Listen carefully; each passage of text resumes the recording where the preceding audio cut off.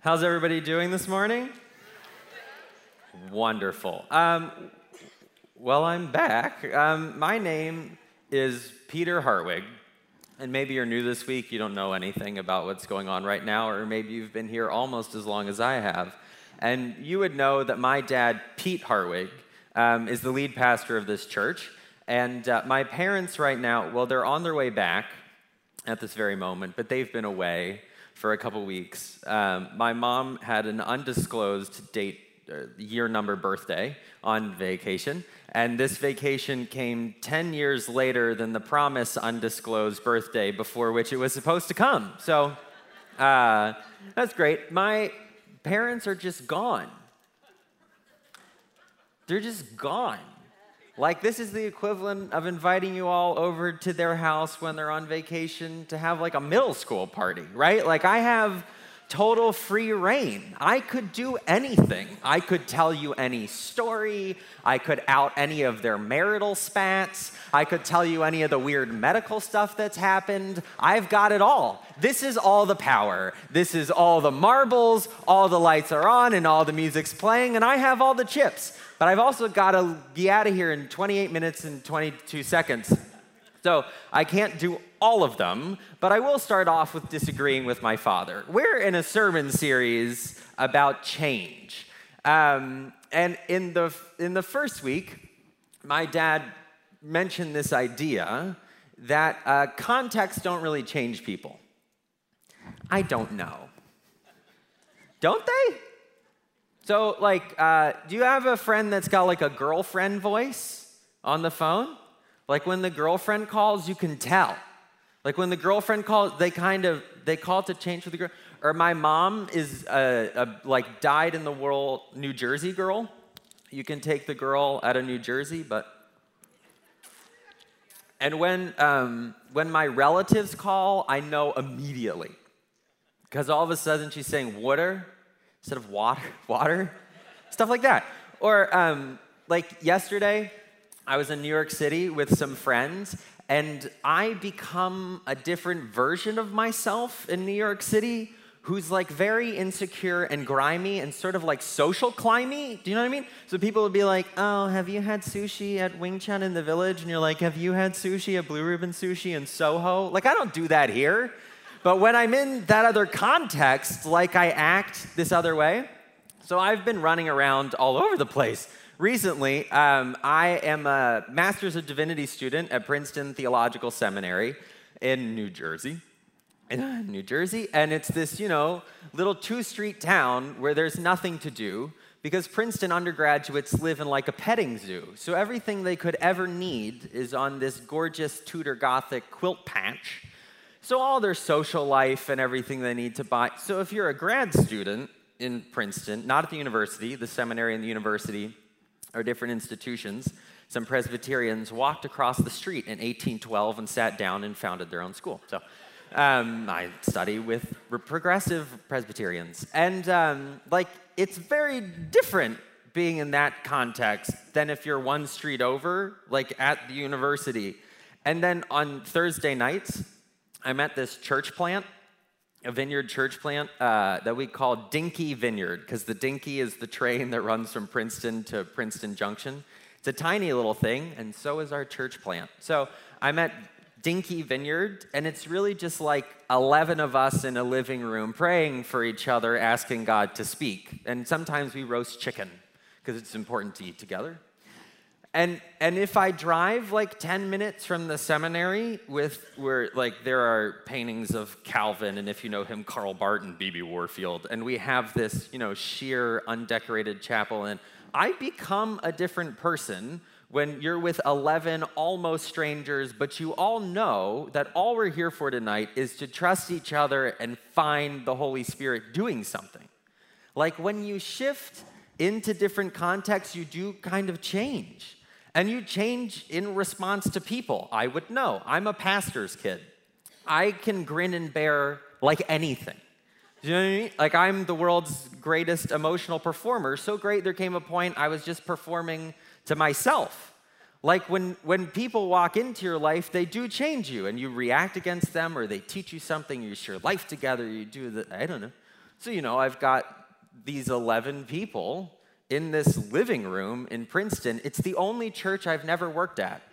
The pastor's name is Liz. And one week somebody said, so when are you going to start leading worship to me? And Liz, kind of like a bulldog, bit back and was like, he doesn't work here.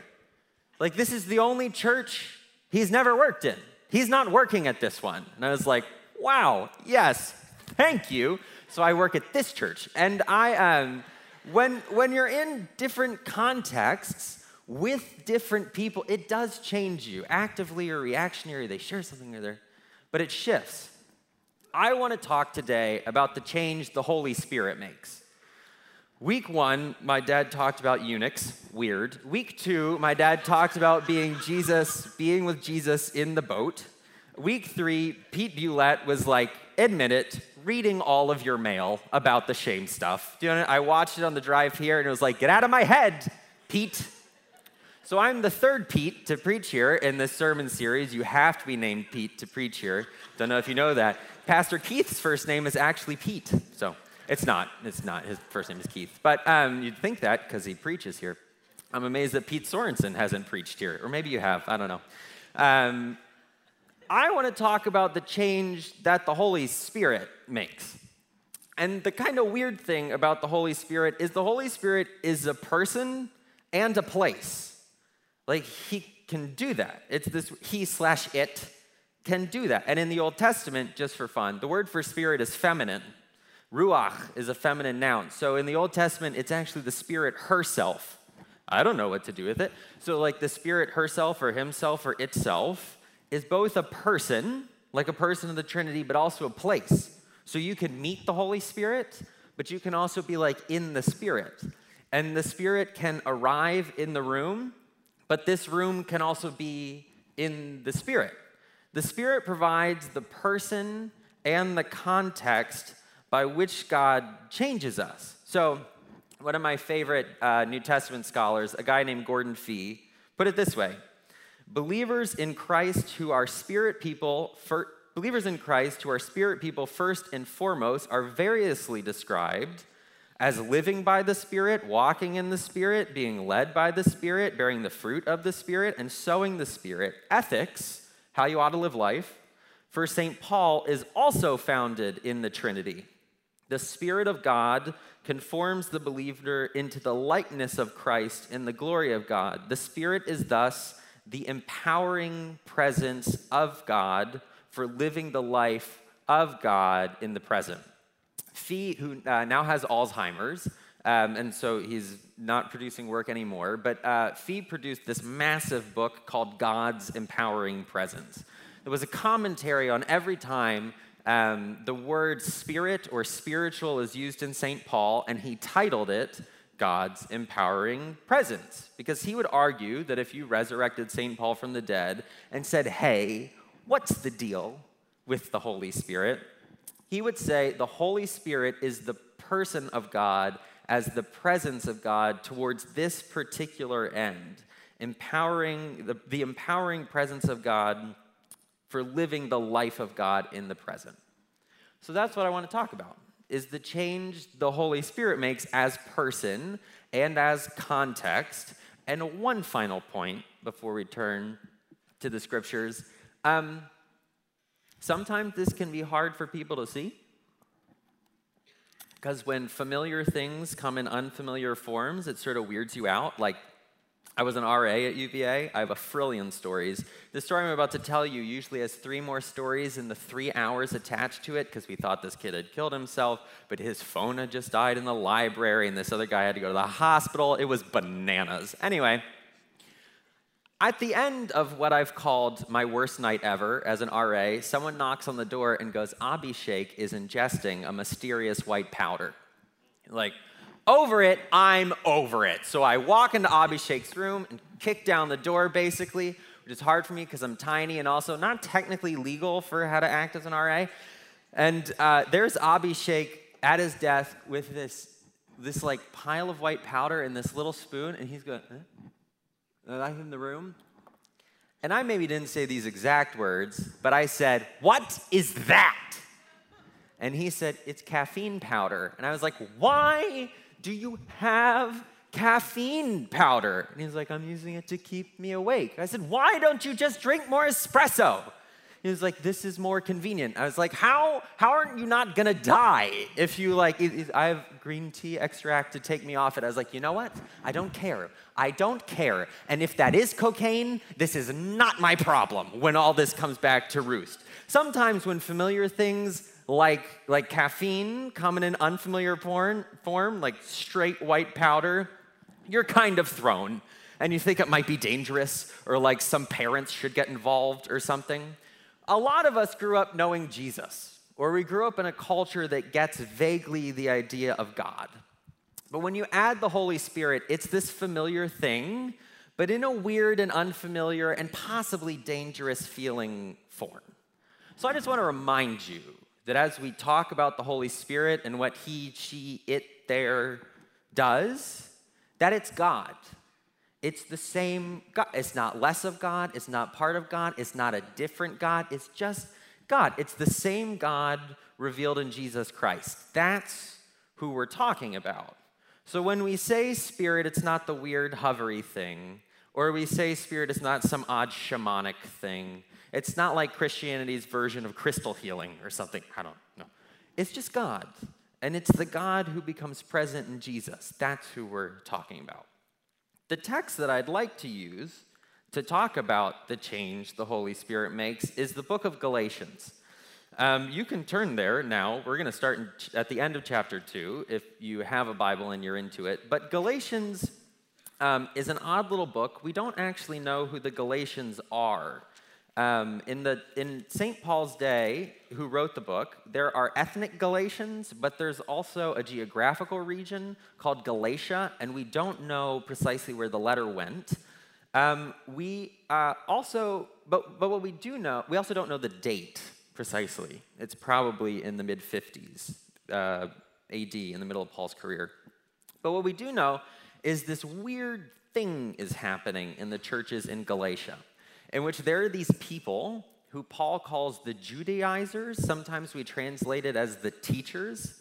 And these seem to be people who are making a particular theological argument in the churches Paul founded amongst the Galatians.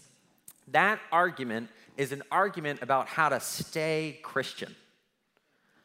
Now, this might sound like a little theological argument that happens a couple thousand years ago, but I have been at this church and other churches long enough to know that we have this argument basically every week.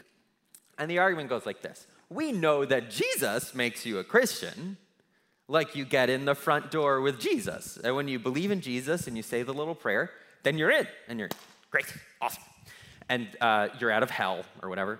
And then we start looking around and go, what do we do now? Like, I'm into Jesus, and Jesus is great. And then people go like, well, you pray and read your Bible. You're like, oh, yeah, sure. But what do I do for the other 22 hours of the day? And the Judaizers, or the teachers, are people who are suggesting that, you come to God through Jesus, but if you're going to stay, you have to change your life in a lot of ways, namely circumcision and possibly keeping kosher. You have to take on all of the legal practices of Judaism before Jesus.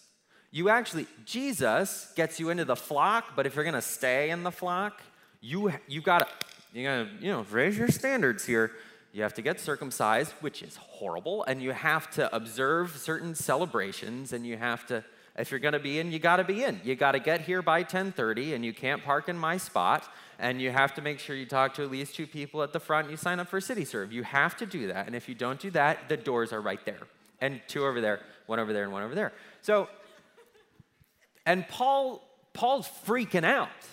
Now, usually, you'd think, if you were a good Christian, that you'd freak out if somebody walked into your church and was lowering the moral standard.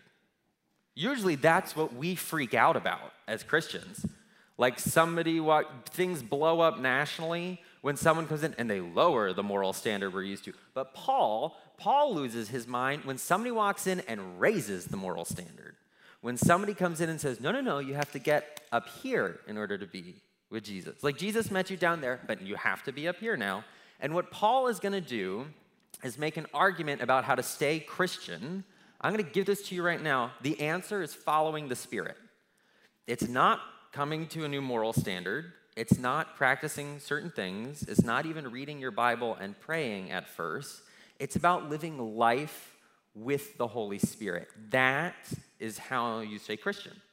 So, I have 5 things from this passage that I think you can see the Holy Spirit doing.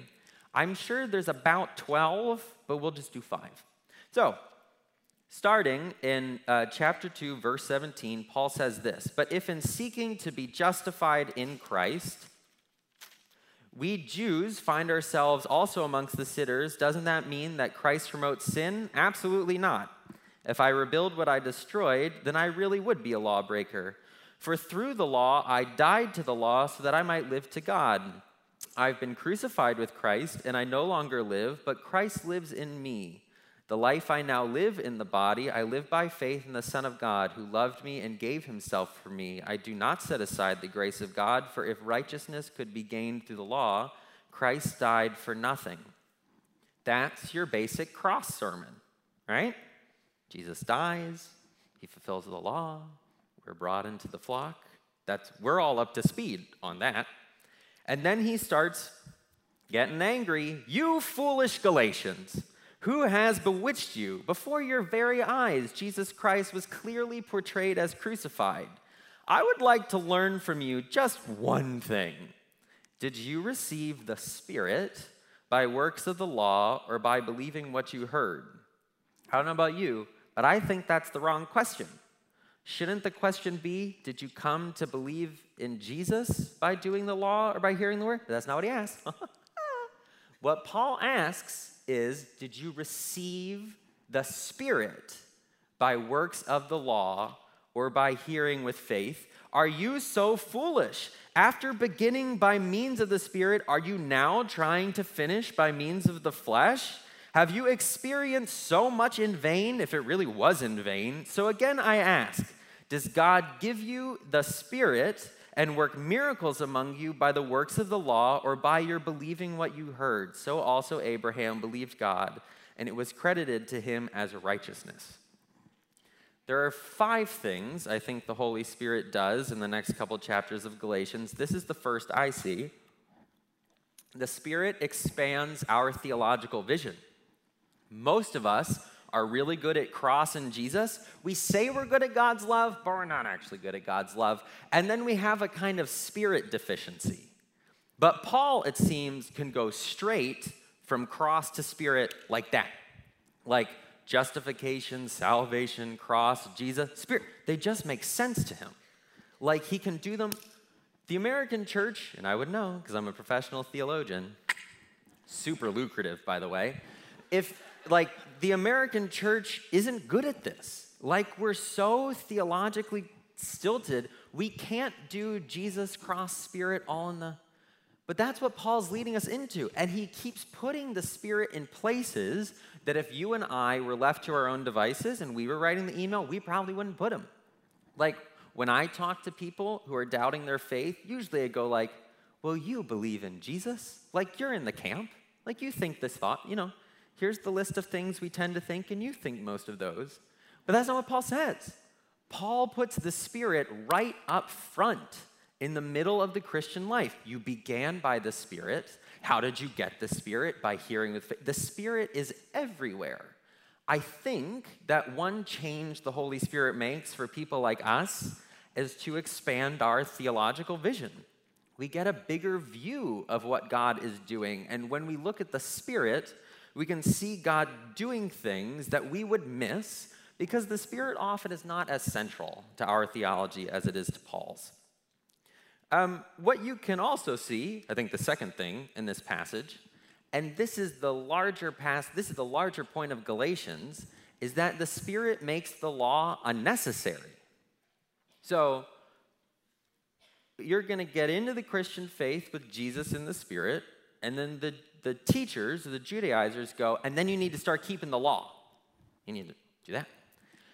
And Protestants, which a lot of us are, all the theological nerds in here are like, yes, he said Protestantism. The Protestants were bad at this because we think that what Paul is saying is the law is dirty, rotten, bad, and gross, and it feels horrible, and we need to get rid of it. But that's not what he's saying. What Paul says in this passage is, if you are given the Spirit by hearing with faith, righteousness no longer comes by the law becomes insufficient for being righteous. Righteousness, the life that God has for us, comes by moving with the Spirit, having heard the word about Jesus and believing it. You hear about Jesus and you think it's real, and then instead of going to the law to grab the stable place to tell you what to do, you just start asking the Spirit to lead you. It's not that the law is bad, it's just that it's now unnecessary. So this is the way Gordon Fee describes what I think Paul is saying here. He says, at issue is not a spirit-flesh struggle within the believer's heart, but the sufficiency of the Spirit over against the law and the flesh as God's replacement of the former, an antidote to the latter. When you get in the Christian church, you start immediately asking, hey, what's my life? What's it supposed to look like now? And I'm just telling you, with Paul behind me, the only sufficient answer to that, the only thing that's going to do everything you need done and lead you all the places you need to go and make you the kind of person you need to be, it is not a set of rules. It is the Spirit or bust. So, my assumption would be that if you were living in that, it would be a lot of fun. So, if you want to turn to chapter 5, verses 1 to 6, Paul continues his argument. I know I'm jumping around, but continues his argument and says this: it's for freedom that Christ has set us free.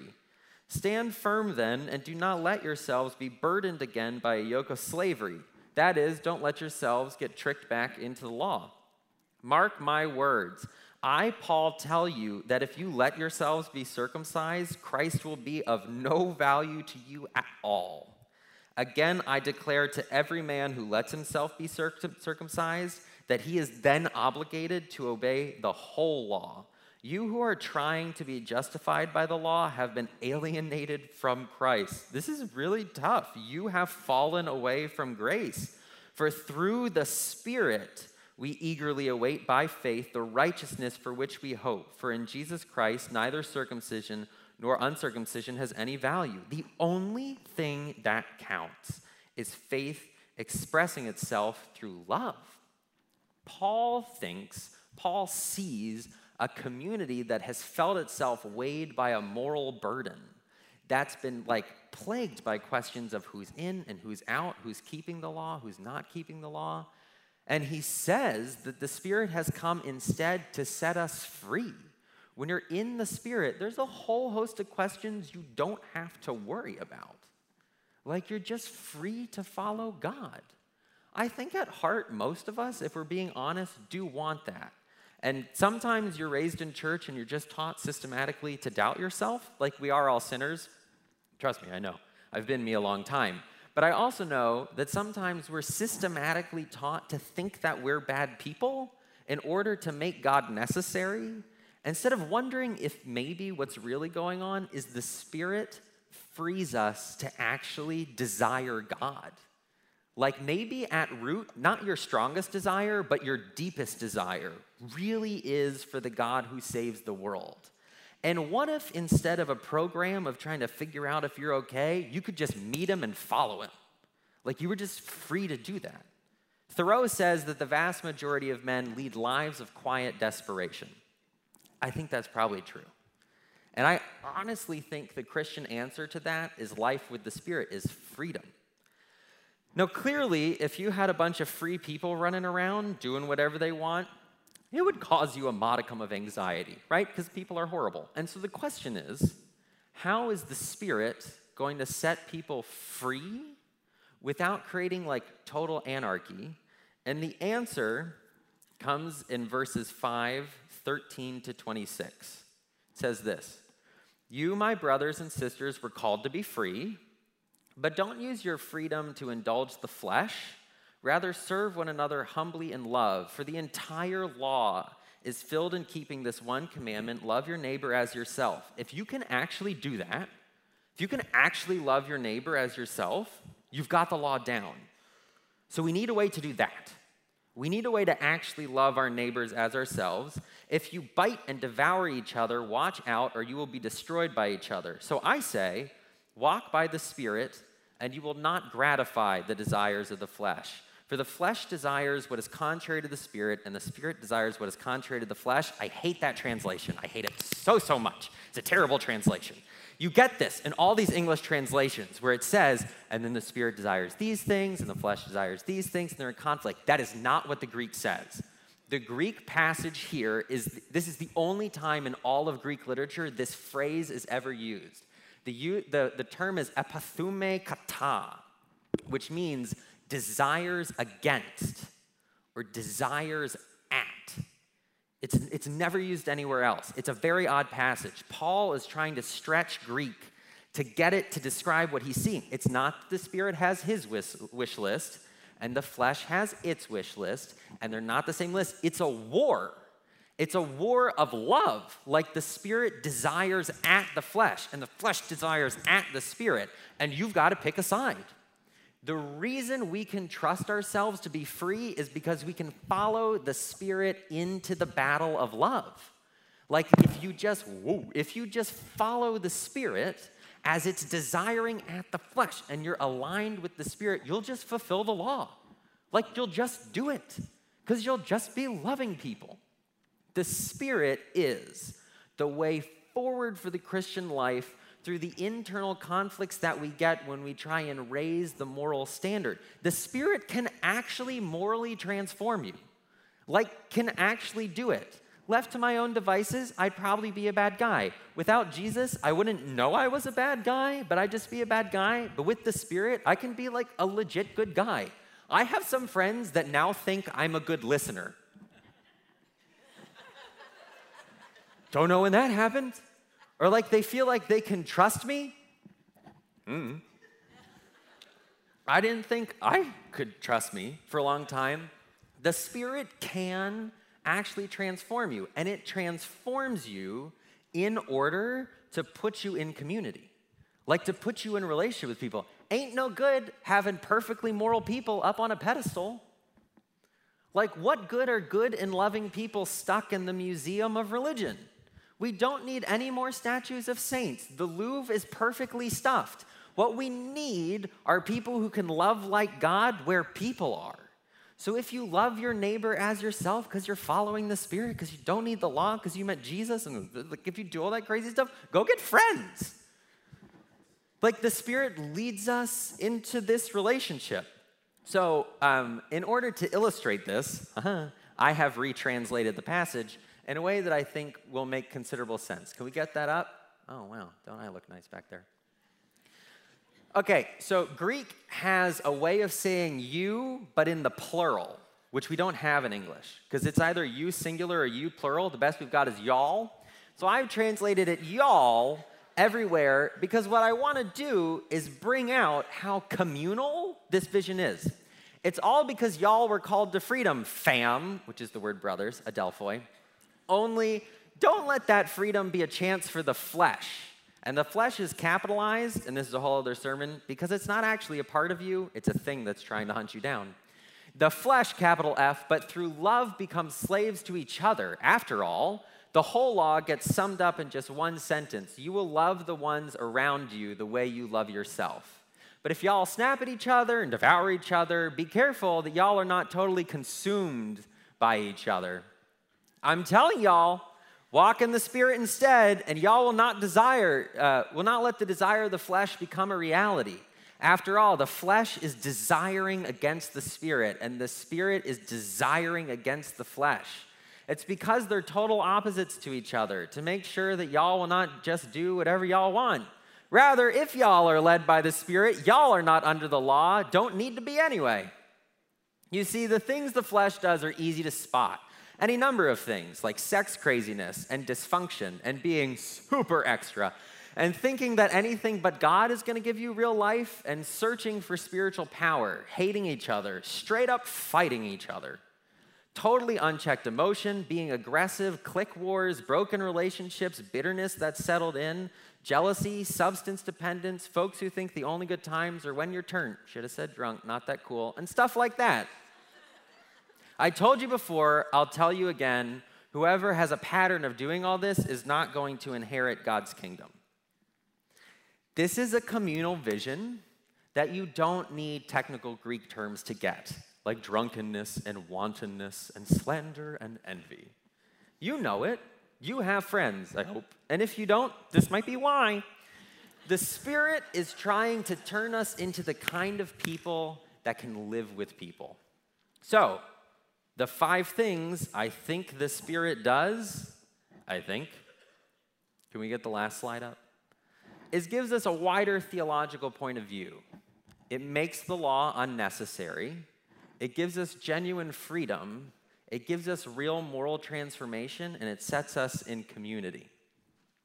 If you are bored, your theological view is too small.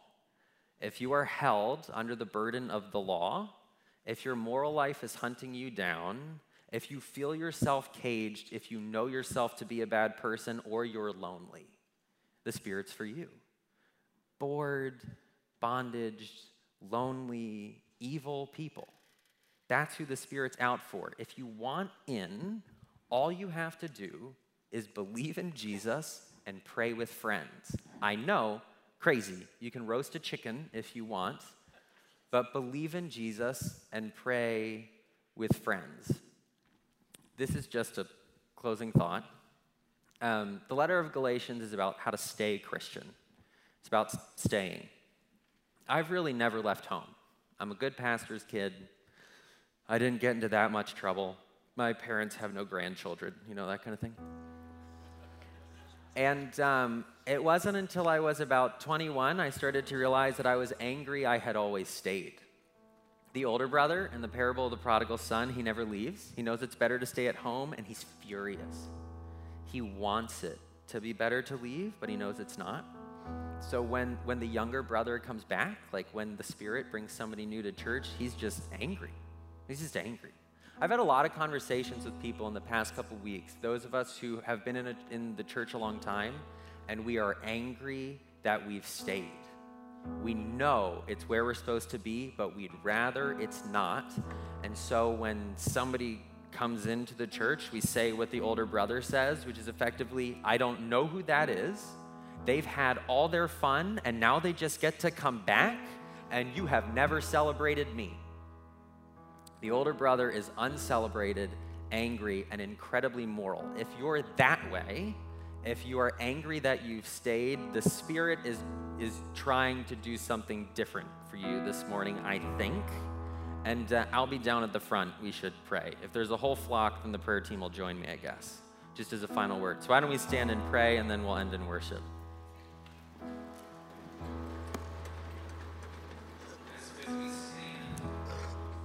Know that prayer can be as simple as this, just to invite the Spirit to help us connect with the Father we've walked away from and find the life we've walked away from. And so it's that simple this morning. And I invite prayer team members and life group leaders that are willing to go to the aisles now and be ready to receive people who want to pray. And just ask, Lord, I need your Spirit. I want life with you. When Jesus taught his disciples to pray, they didn't know how to pray either.